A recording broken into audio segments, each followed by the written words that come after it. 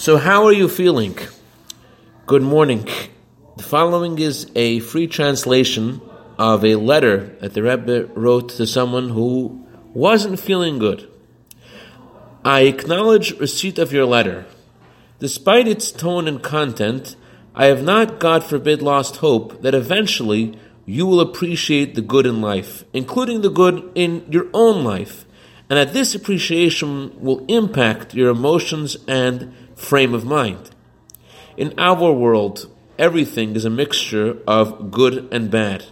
Human beings must choose which aspects they will emphasize, contemplate, and pursue.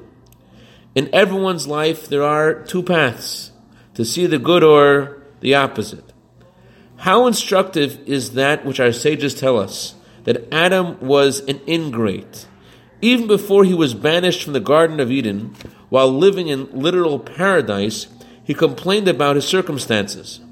On the other hand, there were Jewish men and women who thanked and blessed the Creator and recited the morning blessings while living through the most horrifying times in German concentration camps.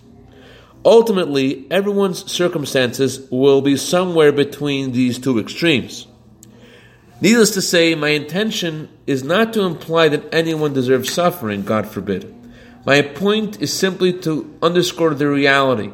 The type of lives that we live, whether full of satisfaction and meaning or the opposite, depends in large measure on our willpower, which dictates whether we will focus on the positive or on the negative. I'd like to dedicate our minute of Torah today to Chana Stein and Yitzchak Berman in honor of their wedding today.